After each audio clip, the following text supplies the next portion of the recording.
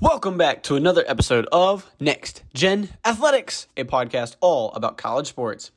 In today's show, we break down some of the games we talked about on Sunday and highlight some really good games for this upcoming weekend. Then we look at men and women's conference tournaments happening right now and what you can expect from them going forward. Now, ladies and gents, let's kick the tires and light the fires.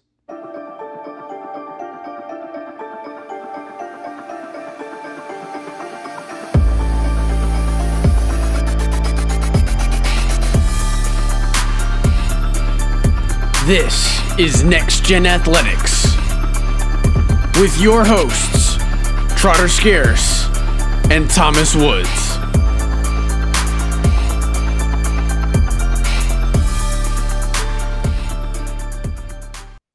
Yes, sir. Welcome back, ladies and gentlemen, to another episode of Next Gen Athletics. As always, I'm your host, Trotter Scarce, and as always, I'm joined by the wonderful Thomas Woods. Thomas, how you doing today, buddy? Pretty good, no complaints. Since our last episode dropped, it haven't been too busy, kind of just sitting back, enjoying, doing a little bit of schoolwork here and there. But it's been an easier week for me, so that's been good. Love to hear it. I know we're gearing up for spring break here in Columbia. Looking forward to going home and spending a little time with the family and just enjoying some time off of school. Because I know if I'm like anything else, like college students out there, I am in need of a break desperately. So definitely looking forward to that. Yeah, unfortunately for Clemson, we don't have a break until I think the 18th is the first day of our break. Oof, So we have a while. We have a gosh, while. it's just South Carolina's still elite. Just saying. No, Anyways. no. Anyways, speaking of Clemson losing, man, they lost to Virginia. But I will say we were right in our prediction about it being low scoring. You said that you could see it being a high school game and not even getting to 70, and it didn't get to 70. Virginia took the win on Tuesday, 64-57. And Virginia still didn't look very good on offense, but they did enough on defense, like I thought they would, just to get by against Clemson. Yeah, and the way I see it, I feel like Clemson more so shot themselves in the foot than Virginia just playing dominant basketball. I've talked to a lot of people about this game, and um, I think the common consensus here is that that was a game that we could have won. I think at home or on a neutral site, I'm confident that Clemson can compete with Virginia. This was a pretty competitive game up until late in the second half. Kind of got away from Clemson until like the last few seconds. They made it a 7 point game, but the Tigers struggled offensively with a really good defense. They couldn't get the ball up the court comfortably because of the most annoying player in college basketball, in my opinion. Kihei Clark is the Yeah. most annoying player in college basketball. He really limited Chase Hunter in this one, and despite PJ Hall and Hunter Tyson's best efforts, Clemson didn't have enough in the tank to win this game. Yeah, I definitely agree with you on the Kihei Clark. I feel like he's been there for 20 years and he's done the same thing for 20 years and just be an absolute pest. Like I don't think he really does anything else. He'll like hit a three every now and again, but he is just an absolute menace on the defensive side of the ball, which I mean, that's what Tony Bennett wants. So if it works for him, I guess it works for me. This is, I think it's interesting in this game how we had mentioned how inconsistent Clemson was, but I feel like whenever Hunter Tyson and PJ Hall are both scoring 17 and 19 points, Clemson's normally doing pretty good. So kind of why did nobody else in this game really step up for the Tigers and assist in the scoring on this one? Well, I'll start with Chase Hunter. He's supposed to be our third best, most reliable scorer, and with him, it was just he was getting guarded by Kihei Clark full court the entire game. He's a point guard for us this year, but he's historically more of a shooting guard kind of player, not much of a ball handler historically. And so, whenever you're tasked with going up against Kihei Clark for the entirety of the game, and he's just a menace on the defense side of the ball, it's hard to do anything. And then Brevin Galloway is coming off of his best game of his career against NC State. It's he was kind of due for a poor shooting night. That's kind of what he had. And then really, even though Hunter Tyson had 17 points, he shot poorly, especially in that first half. I think at one point he was like 1 of 6, 1 of 7 from three, finished 3 of 11 from three, and he's a taller. He plays like a small forward spot, and he's a taller small forward, but he doesn't use that height in the post very well. So he's more of a perimeter guy. And so I really think Virginia's defense, as you can expect, was lights out. But in my opinion, I don't like to blame the refs for the game. I'm not going to sit here and blame the refs. But the free throw discrepancy is huge. Virginia went 15 of 22 from the free throw line. Clemson went 4 of 5. Some of that comes from the end of the game, just fouling, trying to get back in the game at the end. But throughout the entire game, Clemson really didn't get any calls. And there was some that I think were toss-ups, but I think the refs kind of fed into the narrative that Virginia's defense is so good that they don't foul. And there was a lot of calls that I was like, maybe that was too much. That was too much contact there. I think that was a foul. And then it was like they were calling it more so on Clemson. But really, I think the story of this game is Clemson turning the ball over a lot early. They dug themselves into a hole. Virginia was scoring the ball on fast break pretty well, and so Clemson shot themselves in the foot more so than the refs. But the free throw discrepancy definitely tells a big story in this one. Yeah, I gotta agree, and we've said it multiple times on the podcast. Whenever you only get four free throw makes in a game, and the other team's got 15, especially when you're on the road, it's going to be really really hard to win that game. I think that this is a Clemson Tiger team, and honestly, a Virginia team that is. And I don't know how you feel about this, but I have a feeling that both of these teams are probably going to make the tournament. I think that there's some question marks around Clemson getting in. I don't know how, but there are. I think the Tigers will get in probably as around an 8 seed if I had to guess. But I don't expect much out of these two teams in the tournament. You know, just because of the inconsistencies on offense, you got a team like Clemson who, sure, maybe they're going to come out and score 90 points in the first round, but I don't see them doing that very much. I could see the Tigers getting to maybe a Sweet 16. I don't see them going very much farther than that just because they just struggle way too much for me to feel confident. And I feel the same way about Virginia. I would not be shocked if Virginia was a big upset in the first round just because offensively, I just haven't been impressed. Um, Whenever Virginia gets in foul trouble is when they lose games. If you look at the Boston College game, the Virginia Tech game, got in foul trouble early in the second half, and I know at least in the Virginia Tech game, like the Hokies were shooting 2 free throws for the last 10 minutes of the game, and with the inconsistencies on offense, Virginia just couldn't compete with that, and they couldn't do that in Chapel Hill and up in Boston as well. So I think these are two teams that I know are at the top of the ACC, but I definitely do not have too much confidence in them as we get into tournament time in the national scale as well as just the conference scale. Yeah, I really hope you're right about Clemson making the tournament. I'm not as confident as you are in that happening, just because of the narrative that's been around them all year. I do think they're deserving, but I don't know if that'll end up being the case. But this game, I think, was a big one. I mentioned that this was, a really big game for standings in the ACC, and I just want to throw this out there because I haven't been able to cover it on the Next Gen Tigers yet. So for any Clemson fans listening to this, Clemson going into this game, or really going into the NC State game, had a very outside chance of winning the regular season division or the regular season ACC title. And they needed a lot of things to happen. And those things started happening for Clemson. And going into the Virginia game, had Clemson beaten Virginia, all they needed was a Pitt loss to Notre Dame and then Pitt to beat Miami. Well, Clemson obviously didn't win against Virginia, so that didn't happen. But Pitt lost to Notre Dame. Huge upset. Notre Dame's second to worst in the ACC. They managed to get the win over the top team in the ACC. And then all it would take is a Pitt win against Miami, and Clemson would be the sole winner of the ACC this season. So, or regular season this season. So, very disappointing for Clemson fans. But there still is a hope for the 3 seed if Pitt loses to Miami. So, not too much to worry about there, but it'll be interesting. I think in the ACC, to me right now, there's one proven team, and that's Miami. I think every other team, it'll be really interesting to see how they finish the season. A lot can change from now till the ACC tournament, and then obviously once ACC tournament play starts, upsets happen. March is here, and it worries me for the ACC as a whole. If teams don't get hot at the right time, the ACC could have a really bad showing um, come national tournament time. So the ACC is a conference that I think really hinges on how well teams play in the ACC tournament.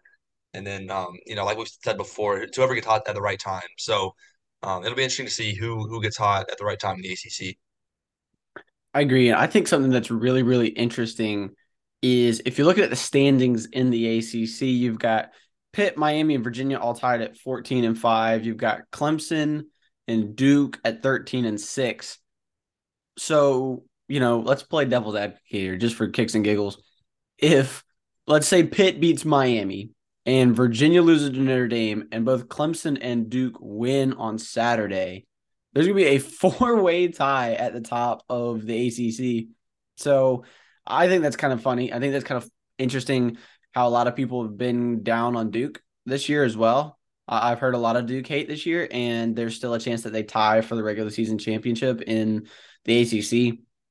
They have a really big game against North Carolina in the rivalry. So it's going to be an exciting game to watch there. I know we're not going to really talk about it, but it's worth mentioning that is going on because I know we didn't mention it last time because we do ranked games. And so when it's not a ranked game, I might not necessarily even look. So I apologize for that, but they do play North Carolina this weekend. That's going to be a big one. And Duke is playing for something now because like we mentioned, you want to be one of those first four teams. So if you're Duke and you're Clemson, there's still a chance that you're in that top four. I know that Clemson's there right now, but a slip and you're out. So need to be careful, but it's going to be a really exciting end to the regular season for both of these teams.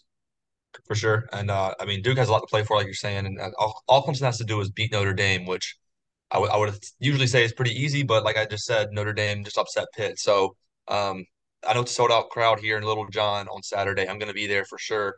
It's a late game, and that's going to be a game that really could be really important for Clemson going down the stretch here. Like we talked about with Clemson, I know we talk about them a lot right now just because I know a lot about them. I could talk about them for days. But um, for Clemson, if you're looking at them on a national scale, once they're hot, they're hard to beat. And it's just if they can get hot at the right time, they can be a scary team. I like what you're saying about Sweet 16. I think that's definitely a possibility if they can manage to get in the tournament. And we've seen them go on stretches where they get really hot. It really just matters if you get that big win at the right time. So beating Notre Dame on Saturday in good fashion would be a big win, and then ACC tournament play starts, and that's when things really start going down. Absolutely. It's going to be a very exciting Saturday in college basketball this Saturday across the men and the women's. We'll kind of talk about that a little bit later on, but lots to play for still for both Clemson and Virginia. However, Virginia got the win in this one over Clemson. Moving into our next game, Providence fans, I'm sorry. We did it to you. I'm so sorry. We joked about it. I felt really confident. I really did. Of all the games I picked, I felt the most confident about this one, and it was the one game I didn't pick right. So, Providence fans, just a moment of silence for you. I'm really sorry about it. I promise I won't pick Providence the rest of the year. You have my word. But Xavier did get the win, 94-89 over Providence on Wednesday. An absolute barn burner. As always, when these two teams play each other, it's a great game. It's a great atmosphere. But Xavier getting the best in this one again over the Friars. Yeah, Providence had all five starters in double digits, all of them 14 plus. That's usually a recipe for success for most teams, and in most games for the Friars, that'd be the case too. Unfortunately, Xavier had two guys in Soleil Boom, I think that's how you say his name, I think so. uh, and um, and then also Colby Jones. Both of them put up 29 and 33 points. So really a great game for Colby Jones. Shot 10 of 11 from the field, 3 of 3 from 3-point range, had 29 and 9 rebounds. So, I mean, this one was more so just two good teams going at it. And the better team on that day just happened to be Xavier. And I wouldn't even say it was the better team on that day. It was the better performances on that day. Um, I think the better team on that day was Providence. But when you have two guys combining for well over 60 points, you're in a good spot. Yeah, I gotta agree. However, when you look at Providence's starting five, not a single one of them scored under 14 points. That's really impressive. However, when you look at the bench play, they only had 11 points off the bench. And while Xavier didn't have many, they did have just a little bit more in 14. And they did end up winning by just a little bit more, like we mentioned, 94-89. So, these are two teams that we've mentioned this in the past that I think this could be a really big year for the Big East in the tournament. And these are two teams that, if I'm a Big 12 team right now, and let's play devil's advocate, say TCU, right? If I'm TCU and I'm watching these two teams, like, nope, I do not want to play these teams because I think these are two really, really good basketball teams. These are two experienced basketball teams with great head coaches. They're tested day in and day out in the Big East, just like they are in the Big 12. And I'm not sitting here trying to argue that the Big East is as good as the Big 12 because, you've got some teams at the top of the Big 12 that would just absolutely hammer some teams in the Big East. But these are really good teams coming down the wire here that are going to, I think, could potentially make some noise in the tournament. I definitely agree with you. And these two teams aren't even the best team in their conference. Marquette, man, Marquette's a really good team that you really got to look out for coming down the stretch. They're really hot. Um, I mean, They're there's a lot of sixth in the hot country. teams. Yeah, yeah, they're really good. I mean, They're there's a really lot of really good. hot teams. Well, they got Um, Shaka Smart as the head coach, and Shaka Smart. I mean, anywhere Shaka Smart goes, they're gonna win. So that dude never yeah, misses. you're not wrong. I mean, they've won five straight, and then you look at UConn, they've won four straight. Villanova's had a down year, but they've won three straight. So look, they could cause some problems in the conference tournament too. I mean, there's a lot of hot teams in the Big East right now, and like we've said before, getting out at the right time is the recipe to success in March. And a lot of these teams are hot at the right time. So the Big UConn's East is another definitely a one. scary conference, huh? UConn is another Yeah, one. yeah, yeah. UConn, yeah. So a lot going on there right now. I agree, and I think it's really interesting when you look at the team stats for this game and kind of break it down. I mean, this was about as even as you could be. The field goal percentage, while Xavier led that, if you look at the 3-point percentage, it was 50% from both teams. The free throw percentage was 80 to 75, or excuse me, 76. Rebounds was 37 to 38. I mean, it's pretty much neck and neck across the board. And that's something that we're used to seeing with these two teams. I mentioned it on Sunday that listen, anytime these two teams play, it's a win at the buzzer, it's a play at the last second to either send it to overtime to win the game, to protect a lead. And we saw that in this one, just making plays as the clock ran down. And I think that games like this, especially this time of year, now that we're in March, it is absolutely the most important thing right now, just to get you ready because you're going to have to do that in the tournament, right? If you're going to make a deep run, I'd say you're not going to get more than 2-3 games that aren't going to be decided in the last minute. I think back to Virginia Tech's last run in the tournament where they made all the way to the Sweet 16. They kind of blew through the first two games of the year, and then they got Duke in the Sweet 16 and had a chance to win it at the buzzer, and it rimmed out. And, listen, while they were an unbelievable team, I don't think that they were tested enough in the long run at the very bottom of the ninth playing with their backs against the wall. So I think if your team's like this, the more opportunities you get to prove yourself as games are coming down the wire, I think the better this time of the year. For sure. And this is going to be a statement that holds true for this game and the next one we talk about. But Providence, man, they were down 17 first half. They did not look too good in the first half. They were struggling. And Providence was able to come back and make this game close, make it competitive toward down the stretch. And I think, I'm not much into moral victories. I'm really not. But, if you lose, you lose. But I do think um, there's some losses that are better than others. Had they, like I said, they're down 17 had they let that lead continue just to grow and grow and never let this game get close, that's a worse loss than losing by five and making it competitive down the stretch. So I'm really impressed kind of with Providence here.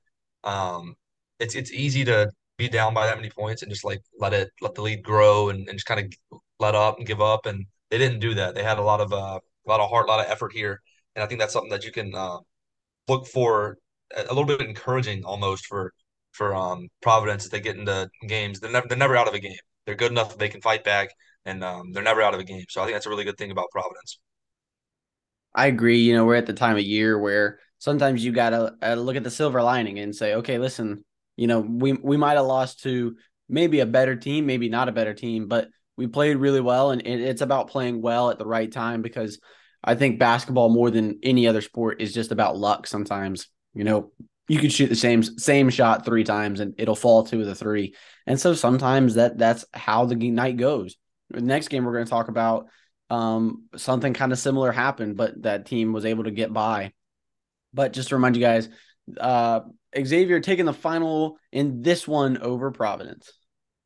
Moving into our last game we covered from Wednesday night, TCU got the upset over Texas 75-73. This was a TCU team not too long ago, Thomas. We were sitting here saying, man, got a feel for them. They're missing their best player, right? Mike Miles Jr. comes back. I'm like, yes, TCU is going to win this game because Mike Miles Jr. is going to go off. Well, TCU won the game, but Mike Miles Jr. missed every shot he took and had one free throw.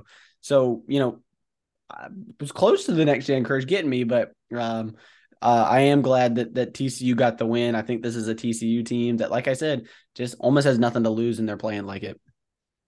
Yeah, this is the third game out of the three that I've gotten wrong. I want to point that out. I know fans that I had a bad week picking. I know what happened. I cursed these teams, but I was happy with the TCU win, and I think um, I really do think that Mike Miles Jr. being on the court helps out. He's a threat even when he's having a bad game to get you a bucket at any point in the game. So he did play poorly, but I think that his presence can be enough for TCU to be a better team. Just him being out there makes them a better team, and then. The other thing is, despite them, they had a big lead at certain points in this game, and they got the win, like we said, but they had stretches where they weren't able to score the ball, and I kind of put that kind of on their best player not scoring well. Whenever your go-to bucket getter isn't scoring, it's kind of hard sometimes to find that guy to score for you. And they had stretches that they went 4 or 5 minutes without being able to put the ball in the basket, and that's never a good sign. But more importantly, they got the win. I think that's definitely a good win for them. Yeah, I agree. And if you look at the flip side with Texas, I mean, this is a Texas Longhorn team that is slipping and sliding at the absolute worst time you could slip and slide. This time last week, they were sitting in second, and we were saying, listen, this could be an absolute shootout last game of the year for that number one spot. And now Kansas is officially locked up the regular season crown. Texas has slipped to the fourth place in the Big 12, which isn't saying much because you've got Kansas State and Baylor, who are top 15 teams right above you. But this is still a really good Texas team that I think is not playing at the potential that I think they should be. This is a team that prides themselves on scoring the basketball. I think that they've really struggled to do that. And, they don't have a reliable source of defense to make up for the fact that some nights you're just not going to shoot the ball well. Whenever your leading scorer is coming off the bench with your boy Sir'Jabari Rice, that's a problem because it's nice to have that story every now and again, but right now you don't need the all-star off the bench. You need your proven guys to go out and get you buckets when you need them. And that just didn't happen in this one. Yeah, Serge Rice really is a firecracker off the bench. He is electric. He's a bucket getter. He really is. I think that's his role is to come off the bench and be a spark plug, and I think he does that job very well. But you're right. You really can't. You shouldn't be relying on a bench player to be your leading scorer. He did have the second most minutes in this game, so he's a starter basically. He just happens to come off the bench. I think that's just his role. Um, but yeah, Texas, man, they're not playing at their full potential right now. That's definitely for sure. And I will say, I think part of that just lies on their schedule. Um, Outside of the Texas Tech game, which was also so looking back at the recent games, Texas Tech was their first loss in this stretch, and they lost on the road, and then they went at home again, lose at Baylor on the road, lose at TCU on the road, and I just want to say TCU fans should not have stormed the court. I like I get like it's a big win, but you're supposed to be a good team too. I can't really be talking Clemson, rush to the field after every game. So, but that's a tradition. I don't like TCU storming the court here. I think they're better than that. Um, but I really do think that most of these problems for Texas kind of rest on the fact that they're playing away. On the season, they're 4-6 when they're on the road, and so they're not great on the road, and that's kind of a common theme. It's hard to win games when you're not at home, but looking, towards the tournament, you don't play any home games. They have one home game left this year. That's against Kansas. They don't have any more home games after that. You can't rely on the home crowd anymore. So they kind of need to get things figured out. I guess the no better time than the Big 12 tournament for that to happen. But they need to start winning some games that aren't at home. And if you look at that top five, the best five teams in this conference: Kansas, Kansas State, Baylor, Texas, TCU. All of them are on winning streaks except for Texas. They're on a 2-game losing streak. So they are cold at the wrong time. And it does worry me a little bit. So Texas definitely needs to get things turned around in the right direction soon. Yeah, I gotta agree. I mean, this is the time of year where, you don't necessarily always see the best team win in the tournament, right? I can think of countless times that the number one overall seed, who is the by far most unbelievable team in college basketball, loses a game because they're just not playing well, or they're playing a team that's incredibly hot. We mentioned North Carolina last year. I think they were an 8 seed, went all the way to the national championship game. Definitely should not have done that, right? They were not that team, but they did. And so, I think if you're a team like TCU, you look at kind of a North Carolina from last year and you say, okay, let's go win a couple games in our conference tournament, and let's go take all the momentum in the world that we have right now and go and maybe shock the world a little bit in that national tournament. Yeah. However, continue. Oh, sorry. No, no, go ahead. Go ahead. However, with Texas, I mean, we've got a team here not too long ago that we had Matt on this time last week, and we were saying, listen, this is a Texas team that can win a national championship. I don't see that happening anymore. And I know that, things change so fast in college basketball. It's a lot different than any other sport in the sense that you lose 2 games now and it's like, oh gosh, like I'm not picking them. But, a week ago, they were my second team to win a national championship. So I think it's going to be important for the Longhorns to even just maybe salvage something against Kansas this weekend, especially going into that Big 12 tournament. Yeah, and the good news is for them, I mean, they're a lock. They're making the national tournament. They don't have to worry about that. They're not playing for too much at this point, other than trying to get momentum. I mean, they want to win the Big 12, obviously, but I mean, worst case scenario, they lose their first game in the Big 12 tournament and they're still in. So um, right now, I think it's just time to get things turned around.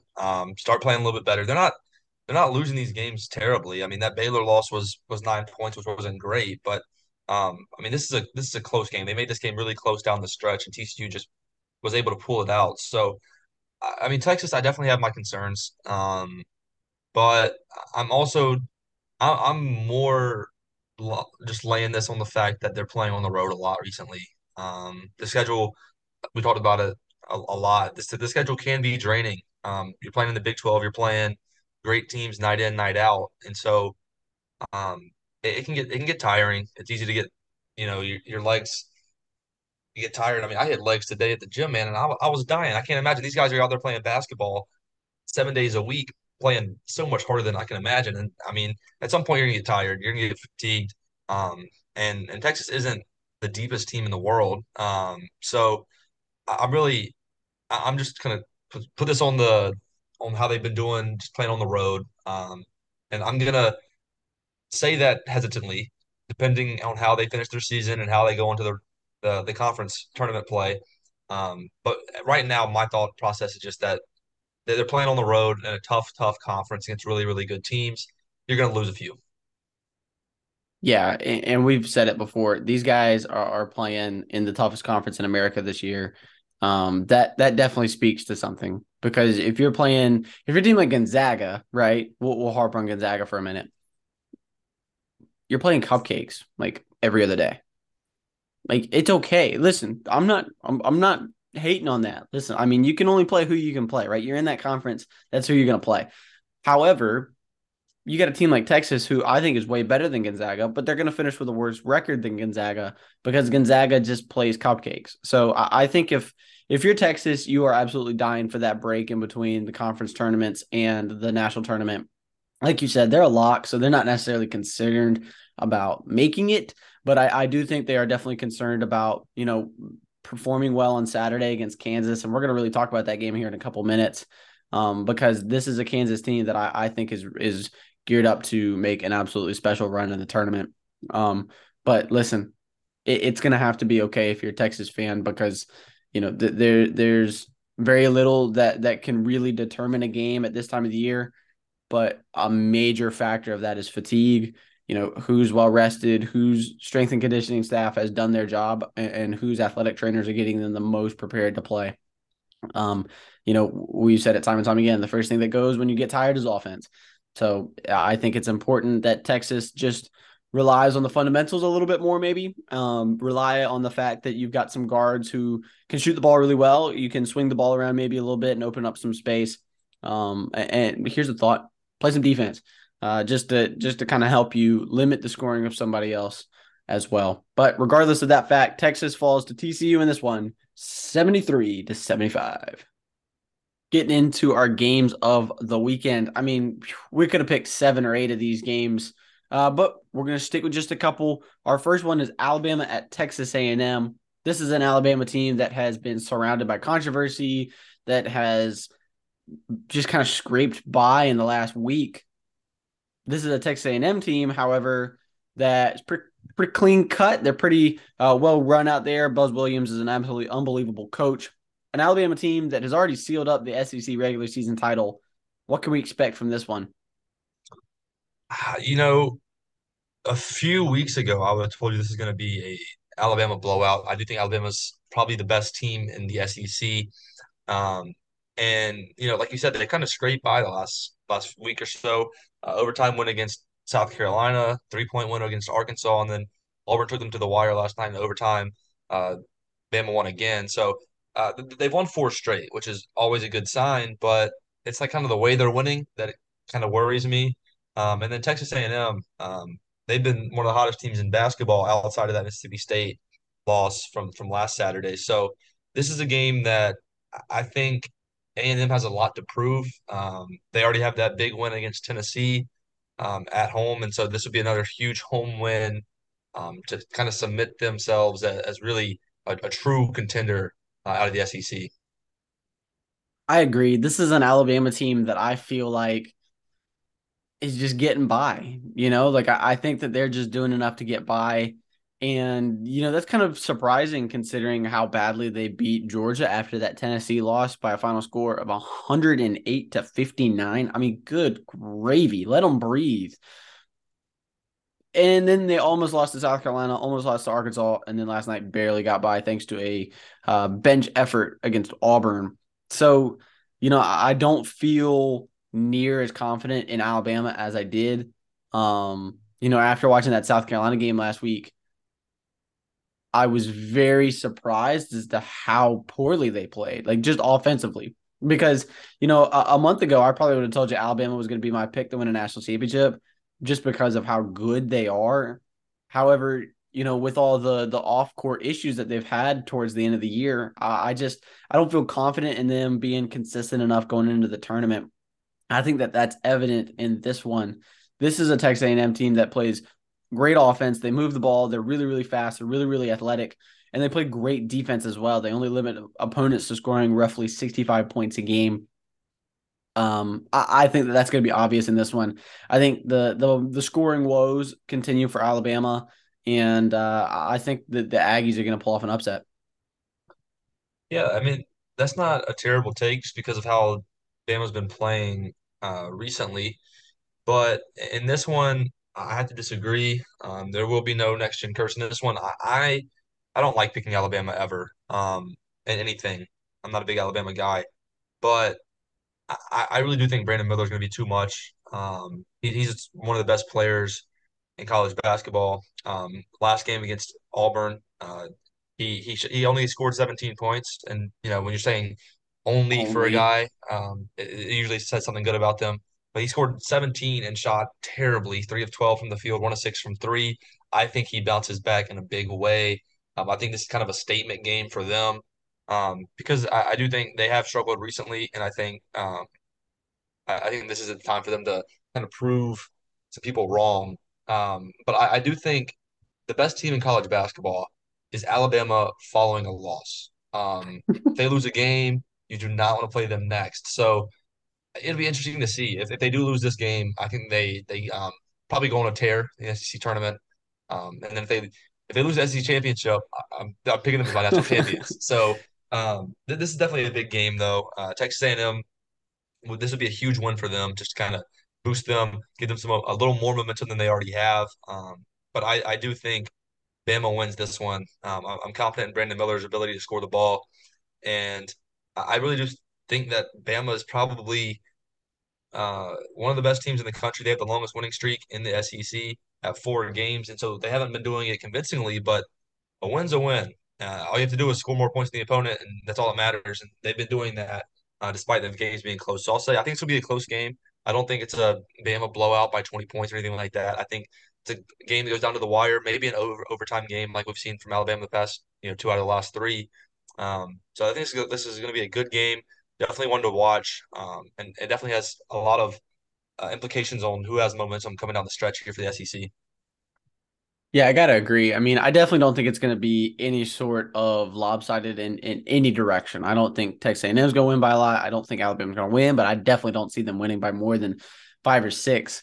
Um, I mean, playing Alabama after a loss, you got to feel for them. If they lose in the SEC championship game, they could set the tournament record for how many points they're going to win by because they'll most likely play a pretty low seed and get just absolutely hammered. You got to feel for that, but I'm sitting here thinking about it, and this Alabama team is just. I feel like I could say this for every team in college basketball this year, but they're just so just underwhelming at times that I just can't feel confident in picking them. And it's kind of funny because I picked Kansas as my national champion not too long ago. And I mean, talk about underwhelming performances. So I think that this is an Alabama team that if they're playing their best basketball, it's probably the best team in the country. I would love to see a Kansas Alabama game. I think that that would be an absolute cracker. I think that that would be just a great game to watch for Bama fans, Kansas fans, neutral parties. I think that that would be awesome.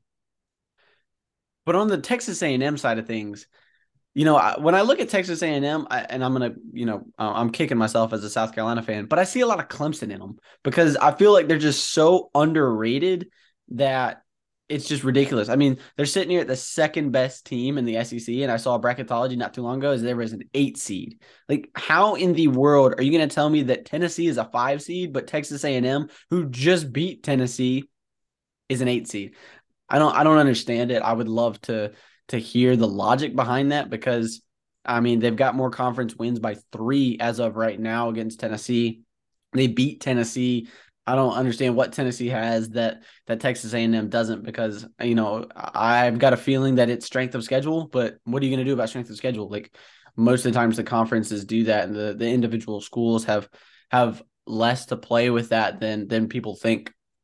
So, this is a Texas A&M team that I think kind of rides on being the underdog. I think this is a Texas A&M team that loves the fact that nobody thinks they're going to do anything. You look back to last year when backs were against the wall, they had to win an SEC championship to get in, and ultimately didn't. They fell in that SEC championship game and ended up in the NIT. I don't think that they're going to let that happen this year. I'm not sitting here going to say that Texas A&M is going to win the SEC, but I am sitting here saying that they're going to beat Alabama on Saturday.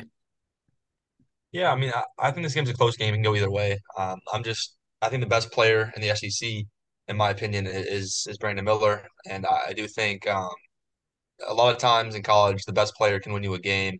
That's kind of what I see happening here on Saturday. It's just the best player getting the best of a really good team in A&M, and I don't hate that comparison. I do think A&M probably doesn't. They probably deserve more recognition than Clemson does.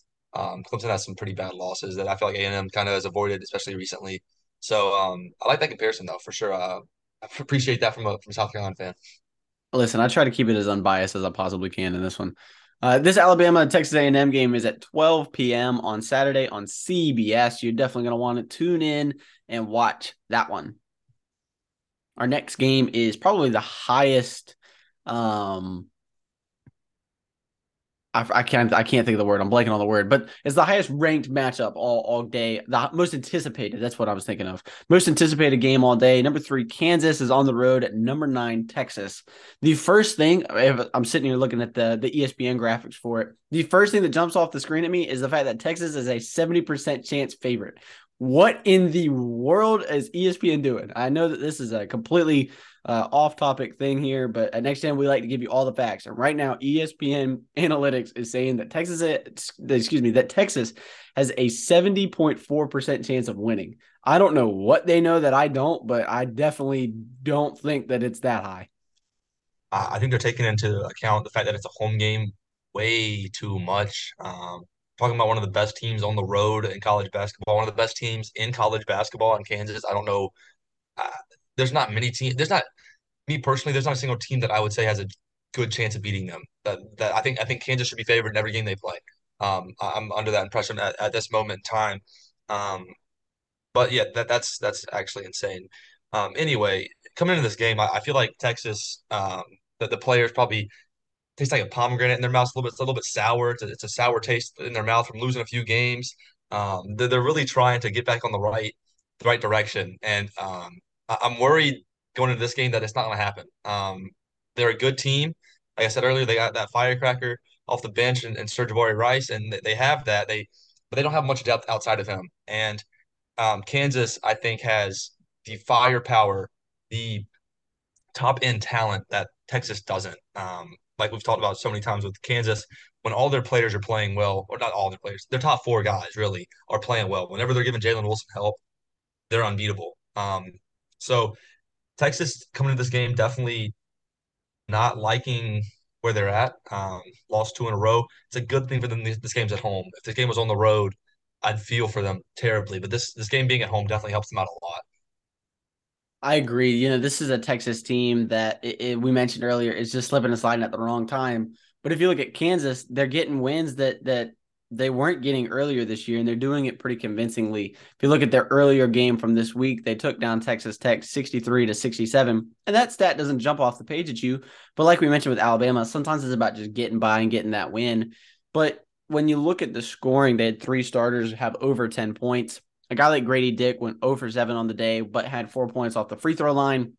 I think that Grady Dick is the kind of player that he's not going to have too many games in a row like that. And if you go another step further against West Virginia, Grady Dick also kind of struggled in that one. I know he had 16 points, but he went 5 for 10 from the field, 5 for 8 from three. So he was only kind of focusing on that 3-point arc, which, I mean, I know that's his bread and butter, but against a team like Texas, which plays with a lot of guards, sometimes it's more important to get in the paint and score in under the arc. So I think that that's going to be important for Kansas in this one. You look at a guy like Jalen Wilson. I expect Jalen Wilson to dominate. He could set the all-time NCAA scoring for a single game in this one, because I just don't see anybody on Texas that's going to be able to stop him in the painted area. I don't see anybody that's going to be able to limit him scoring the basketball. And I could say that for a lot of guys for Kansas. I expect Grady Dick to have a pretty good day as well. I think this is a Kansas team that is rolling at the right time. I think this is a Texas team. I don't care what ESPN says. I don't think they're playing good basketball right now. I don't think they're playing well defensively, offensively. They don't get on the bus right, for all I care. I think that this is a Kansas team that's going to roll into Austin and roll over the Longhorns in this one. Yeah, Kansas is, in my opinion, probably the second hottest team in the country right now, maybe behind Houston, but arguably the hottest team in the country. Um, and I mean, seven straight's hard to do, and especially in the best conference in basketball. So Kansas is definitely on top of the world right now, and I don't understand where ESPN's getting this one from. So I'm gonna roll with you here. Next gen curse could definitely strike us here, but I, Kansas is just so good. Jalen Wilson can win you a game by himself, and he has three or four complimentary guys that can also just go out there and give buckets. They're one of the best teams in the country. I mean, and definitely we're not the only ones. I think this is going to be a good game. Tickets going for 275 plus. So um, just personally, I'm not paying that much. I can watch it, on ESPN. So I definitely like Kansas in this one. And I kind of agree with you. I think Jalen Wilson and Grady to kind of lead things here, and then um, they get help from other guys that's why they've been winning recently. They've been playing team basketball, and that's what they're going to continue to do. I feel like. Yeah, I gotta agree, and we've mentioned it before that this is a Kansas team. If all their guys are scoring and they're scoring consistently, I mean, this is a very dangerous Kansas team that I think could potentially not. I don't want to say waltz their way to at least a Final Four, but I think if you're Kansas, if you don't get to the Final Four, like that's a disappointment, because this is a really really talented basketball team that Bill Self has. There's a lot of happy anticipation out there in Kansas. And, on the topic about the tickets, I will say the Moody Center is absolutely phenomenal. It's really, really nice. I've seen a couple pictures and videos of it, so maybe I kind of understand why the tickets are way up there, but still, I don't necessarily disagree with you for a basketball game that I'm going to be at for an hour and a half. I don't know that I'm going to spend $300, because as far as tickets go, there's probably $200 worth of fees after that as well, because you've got to buy a minimum of 2 tickets. I think most places, so that's even more on that one. However, back to the basketball side of things, if you're Texas, you need a win here, but how exactly are you going to do that? I think it kind of just starts with limiting Jalen Wilson, and then I don't know. I feel like you have to kind of attack them one at a time, right? So if Jalen Wilson's going to be, the primary scorer. I think you got to go at him first, try to slow him down, and then see who's hurting you at that point, right? So if Jalen Wilson's not doing it, it's going to be somebody. It could be DeJuan Harris Jr., could be um, McCullers, could be Grady Dick. Any of them really can really do something to you. So if you limit Wilson at first, see who's starting to hurt you, and you go at him. Really just attack the hot hand. We've seen before this team can all be cold at the same time. It's happened. Um, and that's why they've lost games that they've lost. That's why they won in that skid earlier because not everybody was able to score the ball. So you got to find the hot hand and limit that, and then hope that the other guys start missing shots. It's a lot of hoping against the Kansas team right now. They're so hot. It's just hoping that the shots stop falling. Yeah, I gotta agree. I think that there's less that Texas can do and more that Kansas can't do as far as a Texas win on Saturday. I think that, this is a Texas team that is just kind of skidding. And if you're Texas, you're looking at this game and you obviously you want to win, but you kind of set yourself as a benchmark and say, okay, listen, let's at least get to 75 points. Let's keep it within a 10-point game. Like, let's lose by single digits. We need to get something out of this game because, you might not get a win, but, you don't want to go into your conference tournament losing 3 games in a row because winning breeds winning, but losing breeds losing. So I think that you've got to be looking for a silver lining in this game. And I'm very against that. I'm not sitting here saying that that's what they should do, but if you're Texas, you need to kind of set yourself a benchmark, set yourself an expectation and a goal that isn't going to be determined by a win or a loss, right? Go get 75 points, shoot, 34% or higher from behind three. Like, do something that can kind of maybe give you a little bit of momentum, a little bit of hope going into that conference championship starting next week. Yeah, I like that take a lot. This game really doesn't mean much for Texas. Like we said before, they're a guaranteed, they're a shoe-in for the tournament. What's kind of more important to them at this point is seeding for the conference tournament and then trying to win the conference tournament. So it'd be nice to get a win, boost your seeding, have an easier road to the championship for the Big 12. But um, more so, I like what you're saying. Get some things going in the right direction. It's not about making that huge turn. It's about just slowly turning things around at this point. Get things going sort of in the right direction. If you lose, it's okay. This game doesn't hurt you. You can't drop in the rankings. We're in the standings right now, so I like what you're saying there for sure. And then really, I think what matters the most to them right now is the conference tournament. I gotta agree. And speaking of seeding in the tournament, you talk about if Texas wins, then they've got a chance to move up. Well, I argue that they might even not because Kansas State and Baylor have home games against teams that I think they should beat in West Virginia and Iowa State. So, even if Texas pulls off the upset in this one, there's still a chance that they don't even move in the brackets and the seeding doesn't even change. So, like I said, I think Texas needs to be more concerned with themselves in this one and less concerned with the game and its actual outcome. Because, let's say you go out there and you lose 82-88. Okay, well, listen, you still scored 82 points on Kansas. That's a great night. You kept it close. That's a good night. And so, maybe kind of set those goals and those expectations for yourself just to kind of get something out of this game that could potentially be productive. Because like you said, this game is almost like an exhibition. It almost doesn't even matter. So I think it's going to be interesting to see kind of how Texas responds to that.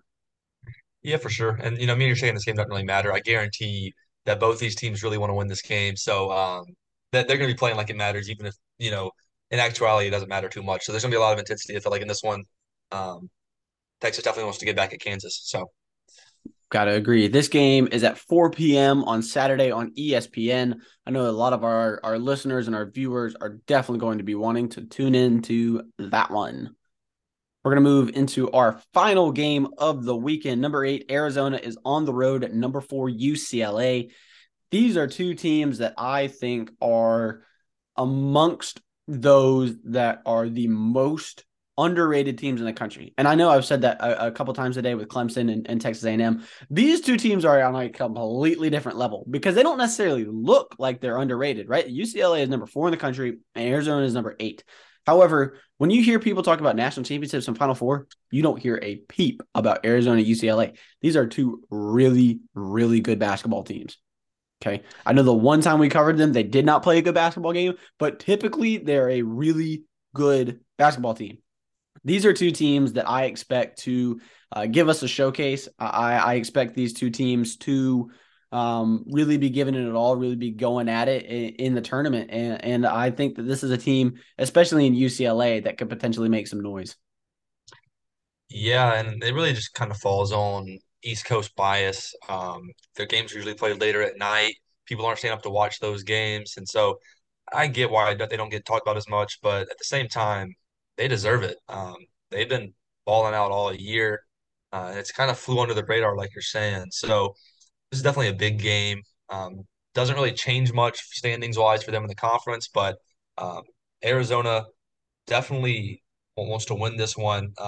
They are coming off the loss against a rival, against Arizona State, and this is a game where they want to get back. They beat UCLA the first time, and this can definitely be a confidence builder for them as they get closer to conference tournament time. I agree. And, I know UCLA has already kind of locked up that Pac 12 regular season championship. But if you're looking at Arizona, they're fighting for that second spot still. They got a team in USC who is nipping at their heels. Both teams are 13-5 in conference. So, yeah, a loss and a USC win puts them in third place. I know that they're definitely not going to be wanting that to happen. You're UCLA, you're sitting here fighting for a number 1 seed because from a lot of what I've seen, UCLA is a 2 seed in a lot of people's opinions. So, UCLA is fighting the country almost for that number 1 seed. And you got Arizona fighting USC for that number 2 seed in the Pac-12 tournament. I think that this is going to be an absolute barn burner. I think that this is going to be a really, really great game. And it's going to come down to who can step up defensively. If you look at these two teams, you got Arizona, who normally allows teams to score about 71 points. But on the flip side, you got UCLA, who normally allows teams 59. So that's a huge gap. So I think it's going to be interesting to see kind of defensively where these two teams are at so late in the season. For sure. And I will say this, Arizona does play USC tonight in a really big game to see who is going to get that bump for now. That game could end up, not mattering as much depending on what happens on Saturday, but that game definitely means a lot to Arizona tonight. And um, so, I mean, I don't know how exactly the tiebreakers would work in the situation. Um, Arizona beat USC the first time, so I guess if Arizona wins tonight, they should lock up that 2 seed, but I don't know that for sure. But really, this game, I think UCLA just wants revenge. This is a UCLA team that, in my opinion, I talked about Houston and Kansas being some of the hottest teams in the country. This UCLA team is definitely up there as one of the hottest teams in the country. They didn't lose in February. Their last loss was to USC. They went on a little skid and lost to Arizona and then USC in back-to-back games, and they haven't lost since. Um, and to go along with that, we talked about how hard it is. I mean, it's just hard it's easy to win games at home, but it's hard to go a whole season without losing at home. And they're 15-0 at home right now. Haven't lost a home game all year. You don't want to blow that now. And I think UCLA has all the makings to go on a run this year. They're the one defensive team that's like a high profile team, Tennessee, Iowa State, UCLA that are really defensive minded. Virginia that hasn't really gone on some kind of skid. They've actually just ramped up the intensity as the season's gone on, and they've gotten better throughout the year. And so that's encouraging to see a defensive team that really is living up to that potential and that they're continuing to win games despite fatigue of the season. And then on the other side, Arizona, one of the best teams in big games all year, 5-0 against ranked opponents this year. Not many teams can say they're undefeated against ranked opponents. So this game, I'd like to say that UCLA has the big advantage here. They're playing at home and uh, they're hot. They're one of the hottest teams in the country, and they want revenge. Like everything's going in their direction. But Arizona, it wouldn't shock me if Arizona could come in here and get a win. Yeah, I definitely don't disagree. I don't think I think a more surprising outcome would be one of the teams gets blown out. Definitely don't see that happening. I see it being a pretty close game. And, I think UCLA is probably the better pick here. However, I'm going to ride with the Wildcats because they're big game teams, right? Some teams just have that in them. And so I think that Arizona, if they can get by USC tonight, I feel confident that they will. If they can get by USC tonight, I think they're going to get the better of UCLA again. I know that that's not really going to matter too much as far as seeding and whatnot goes, but I do expect this to be a really close game out there on the West Coast, out in LA. These are two proven Pac-12 teams that we're going to talk about probably late into April. I fully expect these two teams to make a deep run in March. These are two you got Arizona in a really high scoring offense, average 83 points, and you've got UCLA in an unbelievable defensive team, like we mentioned. So I think that this is going to be a really great game, but I am going to roll with the Wildcats. Yeah, no next gen curse in this one. I'm going with UCLA. I didn't, you said earlier, winning breeds winning, and I am going to stick with that. I picked Kansas for almost the same reason. They're extremely hot, and I think UCLA up there is one of the hottest teams in the country. Um, I'm just confident in their ability to. I mean, they're not bad in big games. They're 2-3, and it's hard to beat ranked teams. Um, and one of those, I mean, a few of those probably on the road. So UCLA is a really good team. They're one of the hottest teams in basketball, and I think they hand Arizona their first ranked loss in the year.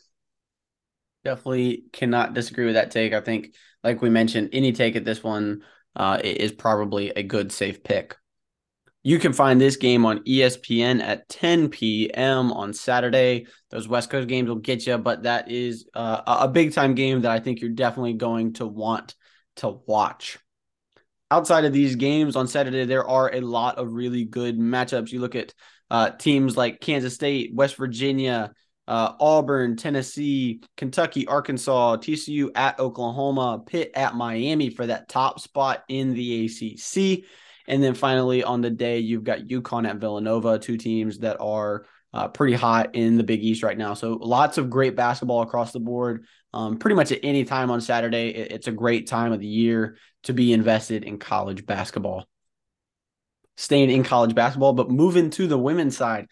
Tournaments have been going on. So far, it's been lower seeds playing lower seeds, but there are games going on currently. I know that Clemson is playing right now, Thomas. They're actually losing 26-32 in the second quarter. So I apologize. I had to break the news to you. Some of those bigger opponents, bigger ranked teams are going to be playing tomorrow. So you're definitely going to want to tune into those over the weekend as conference championships get handed out. Yeah, I find it interesting that you said that that's the score because I'm looking at the same score right now and it says it's 29-21. So we're actually on a comeback right now. So, Oh, watch out. yeah, but a lot of good games coming up the stretch here for the women. Speaking of conference championships, the men, we got some going on right now.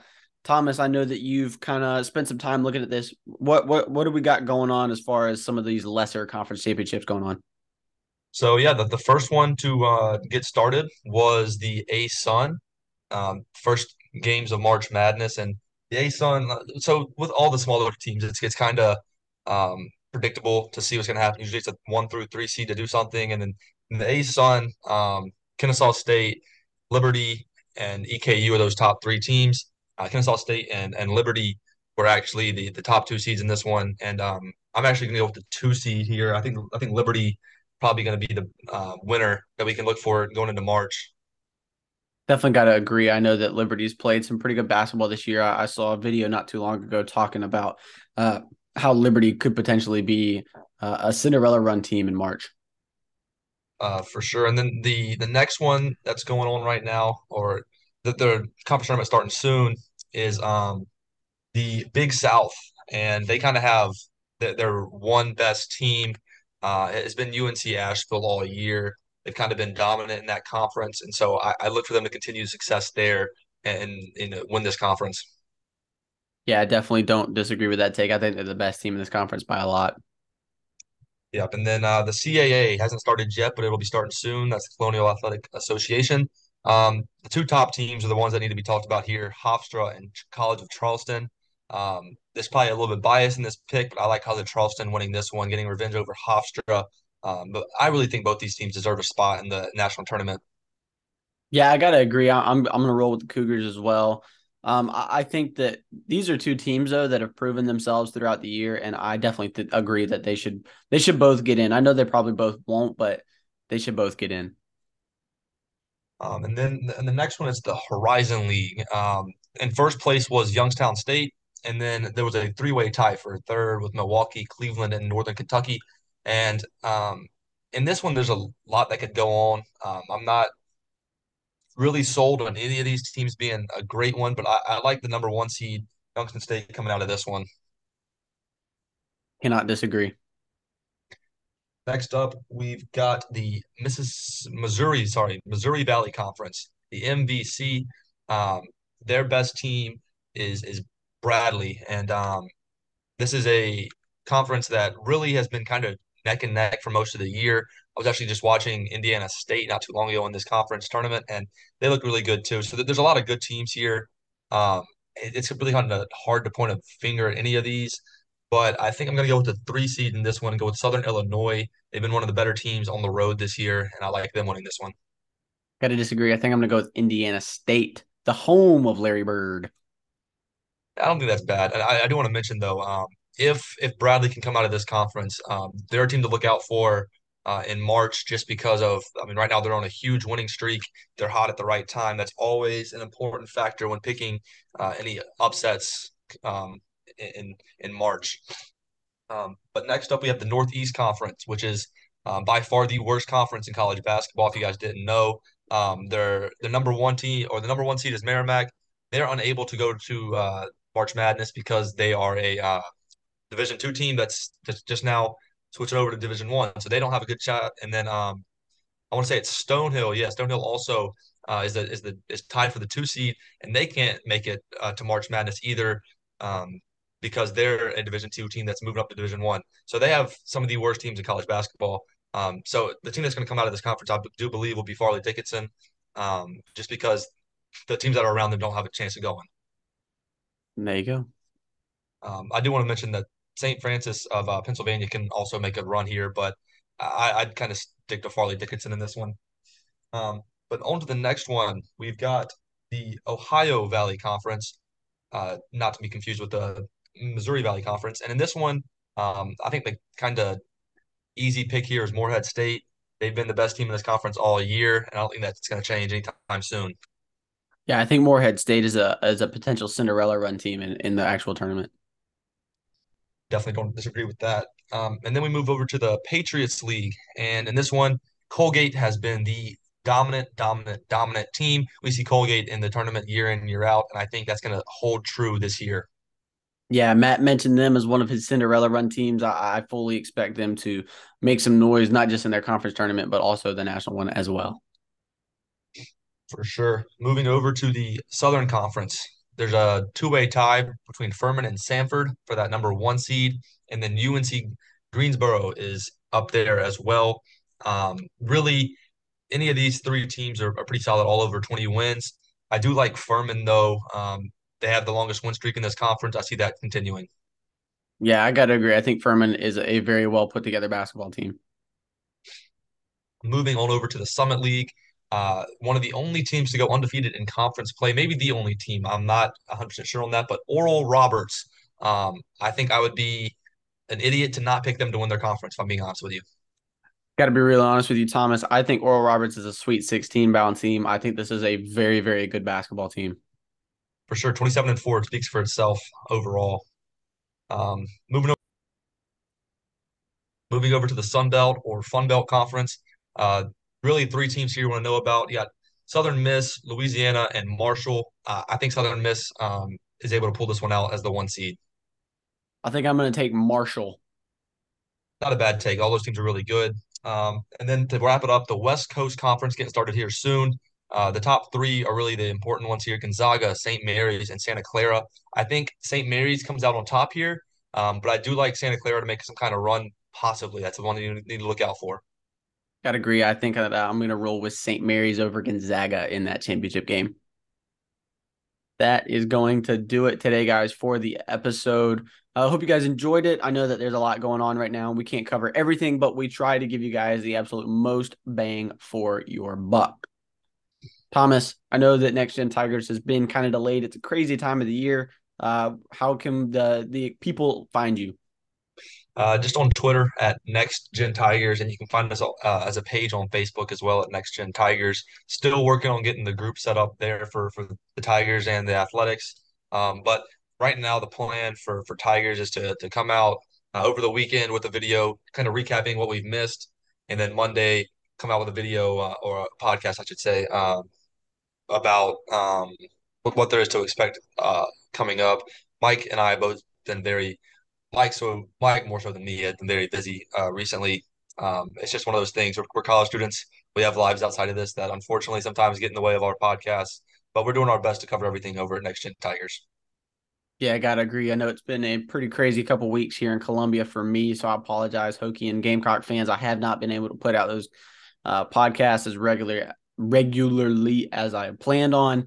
I just ask that you kind of bear with me, show me a little grace right now. It's this time of the semester is just it's really hard to deal with if you're a college student. So just pray that ask that you just be with me, work with me on that one. So I know that those will come out as soon as I can get them out. Thomas, as always, thank you so much for joining us. You guys out there have a wonderful weekend. Watch some women's and men's basketball, and we will talk to you guys next week.